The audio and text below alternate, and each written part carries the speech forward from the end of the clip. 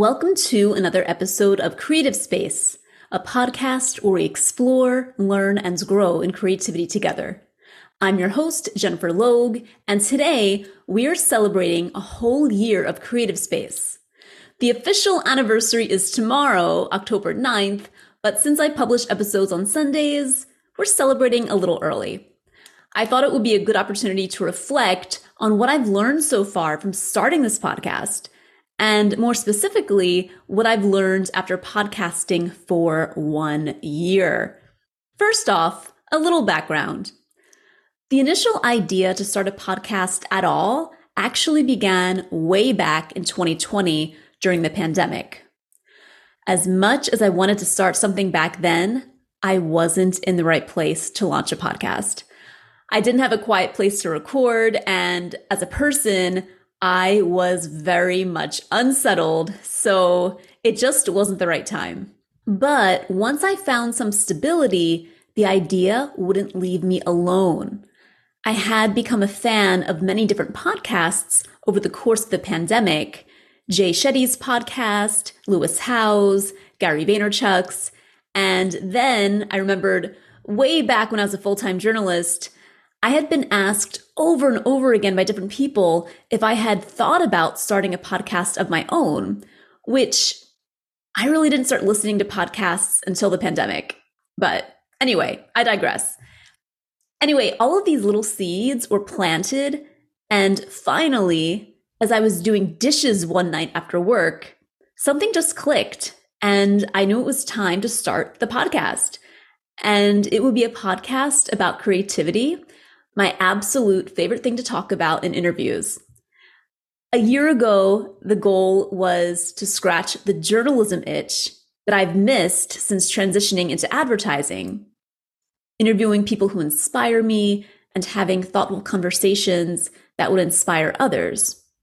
But now, a whole year later, Creative Space took me down a path I didn't expect. It's rekindled my relationship with creativity. And more than that, it's helped me build a healthier relationship with creativity. And that seems like the perfect segue into what I wanted to talk about on the podcast today, what I've learned after 1 year of podcasting. If you're thinking of starting a podcast, do it. And I hope you find these ideas helpful.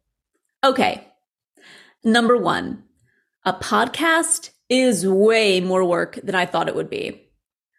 I committed to 1 episode a week, which to pre-podcast me didn't seem like a big commitment. But when you factor in doing the research, writing scripts, scheduling interviews with guests, recording the episodes, editing the episodes, publishing the episodes, and then sharing them on social media, even if you do minimal posting, a weekly podcast could easily take 10 hours a week. Knowing this now, I dedicate 1 day of my weekend to the podcast because if you don't schedule the time, it's not going to happen. Which brings me to my next point. Number 2, consistency is key. I did my research before starting the podcast, and one tip I kept seeing over and over again is to be consistent. When you post on a consistent day at a consistent frequency, your audience is more likely to stick around because they know what to expect from you and when to expect it from you. Number 3, make sure you enjoy the process of podcasting. I absolutely love interviewing people, and I love writing and talking about creativity and the creative process. It just lights me up. Even just talking about it right now makes me happy. So if you're doing a podcast with the primary goal of monetizing it, you're going to burn out pretty quickly. Unless you have a built-in following, podcasts are slow burns. As an example, here's a statistic from podcasting platform Buzzsprout. If you get 31 downloads in the first 7 days of a single podcast episode, you're in the top 50% of podcasters. So don't obsess over the numbers. Enjoy the process, do great work, and let your audience find you. Number 4, allow your podcast to evolve. I touched on this a bit earlier, but when I first launched Creative Space, I was very much in the former artist, now a journalist state of mind. I thought I'd be exploring creativity purely from a research perspective on this podcast, being the observer and serving as a vehicle to share wisdom about creativity with listeners. And the podcast is still partly that. But what I wasn't expecting was for things to get personal really fast. With each interview, I felt the wall I had built up around my inner artist start to melt away. And I realized, wait a minute, I'm not done being an artist.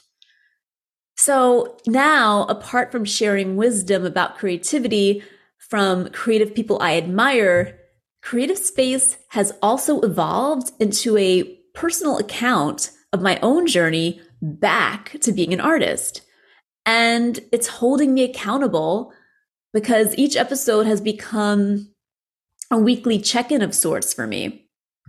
Number 5, be prepared to get personal. Again, as a journalist, I did interviews in person and over the phone with many of my heroes, but the end product was a print piece. So much of the conversation was left on the newsroom floor, especially my part in the conversation. I was cut out in print. I was simply reporting facts from the interview subject. Even if we had an absolutely magical conversation in person, no one was seeing that in the print piece. With a podcast, it's a living, breathing thing. It's not just words on a page. It's your voice, your personality, and your life experience coming together for something only you can deliver. This next point is a continuation of getting personal, but number 6, you will learn so much about yourself. As with any art form, and I consider a podcast to be an art form, when you take the time to get quiet and come up with discussion topics for your podcast and to develop scripts for those podcasts, you can't help but learn more about yourself. Having a podcast forces you to have a point of view. It forces you to get clear on who you are and what you stand for. When we passively consume media, it's easy to let the world define your narrative. When you're a creator of any kind, especially with something as frequent as a podcast, you define your own narrative and you're sharing your unique point of view with the world. With each episode, it's inevitable that you'll have a better understanding of who you are. Number 7, don't obsess over posting to social media constantly. In the beginning, I had very lofty plans for social media, and soon after attempting to implement such plans, I was burnt out. The podcast became much less fun. Now, I share 2 posts to social media each week to promote each new episode, and that's plenty for me. The funny thing is, the podcast is actually growing faster now that I've stopped obsessing over social media. But if you love social media, do your thing and amp it up. For me, I'd rather spend my time on other creative projects. That's just me. Number 8, don't let perfection get in the way of progress. I was such a perfectionist when I started. I didn't post video in the beginning because I didn't like how I looked on camera or how my background looked.